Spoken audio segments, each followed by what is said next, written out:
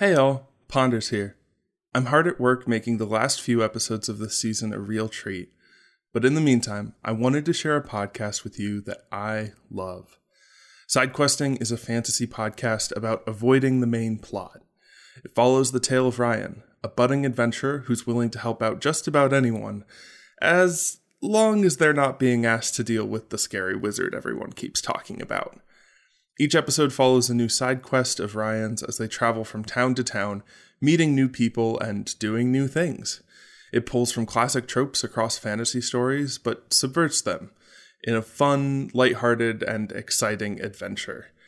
It's made by Tal Minear, an amazing sound designer, writer, and voice actor, and you can listen to Sidequesting on your favorite podcast app or read the transcripts at sidequestingpod.com. But I've got a delightful episode lined up for you to listen to right now. Enjoy.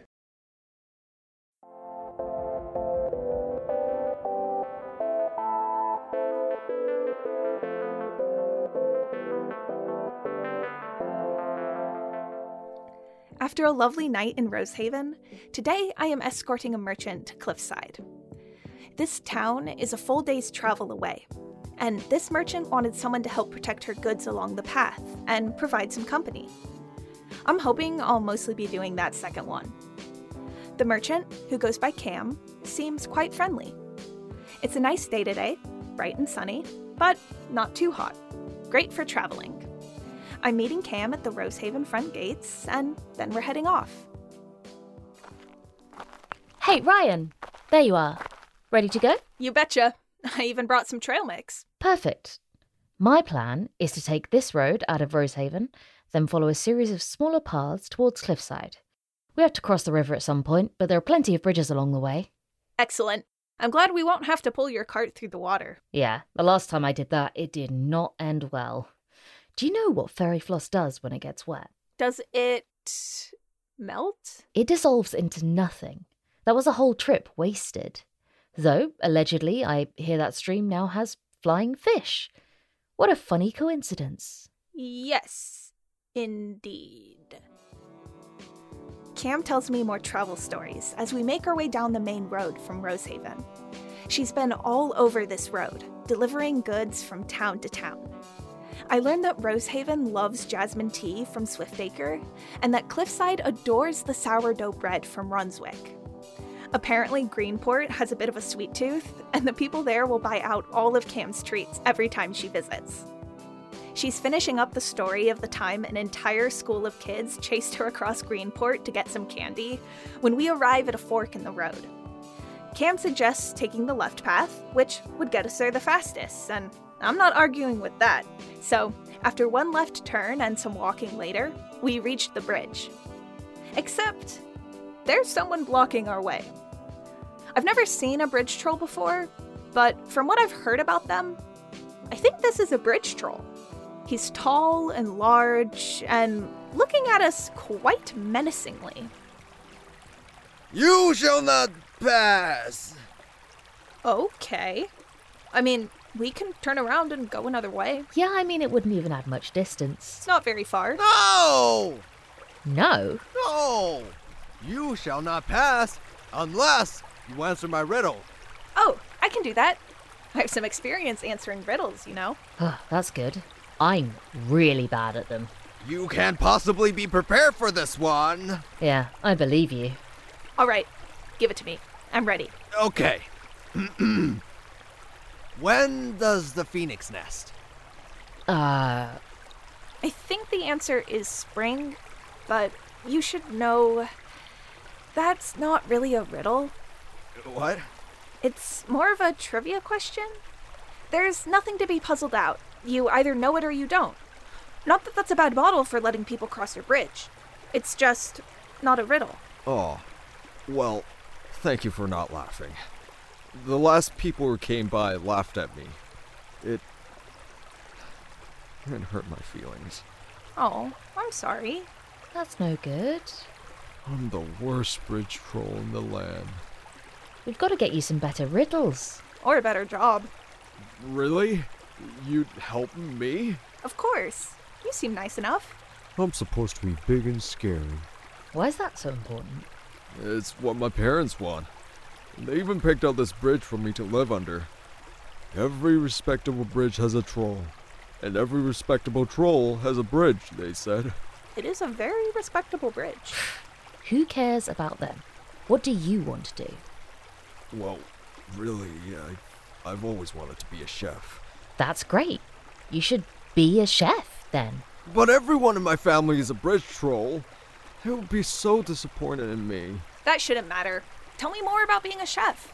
I spend a lot of my free time fishing, When people aren't trying to cross the bridge, I've been practicing making sushi. Oh, delicious. I love sushi. How's that been going? It's been going really well, actually. It didn't start off that way. You should have seen the first couple of tries. But I think I've gotten pretty good. There's different techniques for each fish, you see. And you have to be really careful with some of the smaller ones, or else you'll ruin the taste. And I'm starting to learn that how you catch them matters too. Oh, I'm sorry, I'm rambling. I'll stop now. You don't have to stop. I was learning a lot. Tell me more about how you have to catch them. Well, I could show you. Yes, please. Okay, stay right there and I'll get some things. Do you want to fish too? I have some extra gear. That sounds fun. Oh, that'd be brilliant. Argyle runs under the bridge and returns shortly with 2 fishing poles and a net.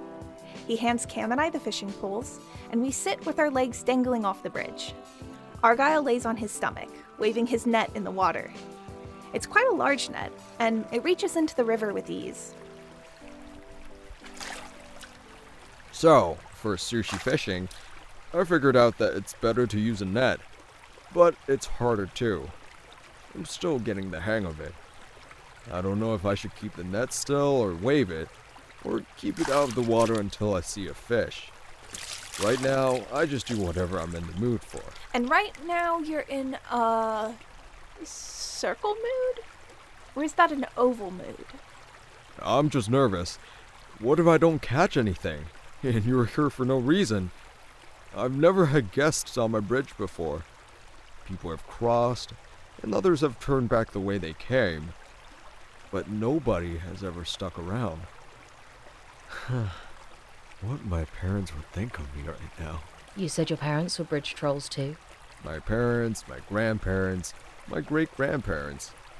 I was raised on stories of great bridge riddles and fearsome fights with people who tried to cross anyway. I know everything there is to know about maintaining a bridge and guarding it, because my parents drilled it into me since I was young. I'm supposed to love this stuff. But you don't. But I don't. Argyle, you need to do what you actually love. That is exactly it. My parents aren't merchants. They grow their own tea, and they sell it at a little shop in Cliffside, the Trusty Teapot.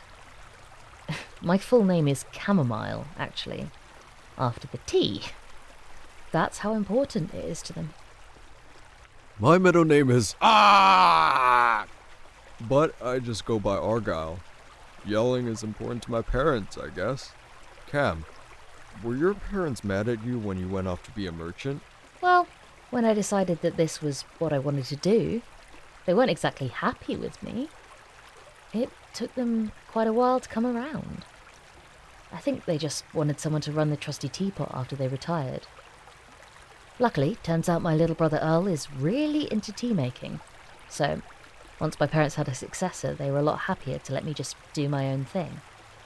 Plus, I started bringing them back tea leaves from the places I visited, and I think that also helped. Nothing like a little bribery to win someone over. I don't think my parents would ever come around if I stopped doing this. Even if I brought them sushi. I'm glad my parents got over it. We're on great terms now, and it's really nice. You never know, Argyle. Maybe your parents will too. What about you, Ryan? How did your parents react when you decided to be an adventurer? All in all, they were pretty supportive. They didn't understand why I wanted to go out adventuring, but they helped me anyway. Making lots of trail mix and mending my cloak. I even got dagger lessons from my... I got it! I got the fish! It's time! Argyle takes the fish to a flat stone and runs under his bridge to grab a knife. What he returns with is not what I'd call a knife. It's more of a short sword. It can't possibly be meant for sushi, but Argyle uses it all the same. He does it very carefully, an expression of peak concentration on his face the whole time. When he finishes, he lights up in a smile. This is so clearly what he loves to do. Here you go. Fresh sushi. Argyle, this is delicious. You think so? Yes, definitely. If you can't convince your parents that this is what you should be doing, we'll just have to find you some new parents. Or additional parents. They don't have to be replacements. Additional parents. That sounds nice, actually. Actually, I think I could arrange that. What do you mean? Well, would you like to come to Cliffside with me and set up a sushi shop? There's an empty shop right next to my parents' one, and we can help you get set up and everything. They'll look after you. But I can't just leave. What will my parents... Do you need your parents' permission to leave this bridge and start a sushi shop? No. And what do you want to do? I want to leave this bridge. And setting up a shop in Cliffside sounds wonderful. Well, you should go. Don't you want today to be the day you stop being a bridge troll and start being a chef troll? Yes I do. Then let's do it.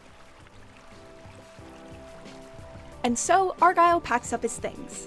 He doesn't have very many, and he's ready to go in almost no time at all. I think he's been ready to leave for a long time now, but wasn't quite ready to admit that to himself. I'm glad Cam could give him the push that he needed. I think life's about to get a lot better for him. We continue on our journey with one more person than originally expected. Cam tells Argyle all about Cliffside, and he looks more and more excited with everything he hears. By the time we reach the main road to the city, even I'm enamored with the idea of setting up a little shop there. When we reach the Cliffside gates, Argyle jumps around in excitement. Cam and I look at each other and smile. This journey took quite the unexpected turn, but it was a good one. And now I get to have tea!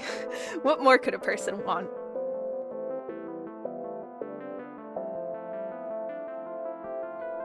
Thank you for sidequesting with us. This episode, Building Bridges, was written and produced by Tal Meunier. Cam was voiced by Beth Crane, and Argyle was voiced by Eddie Young. The voice of Ryan was Tal Meunier.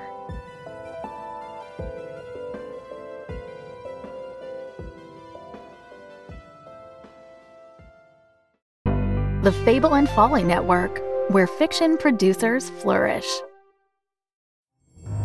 Jesters of Ravenloft is a new podcast being recorded on Twitch. It's D&D 5e, and we'd love to tell you about it, but we can't. Because seriously, the cast know nothing about what is going to happen.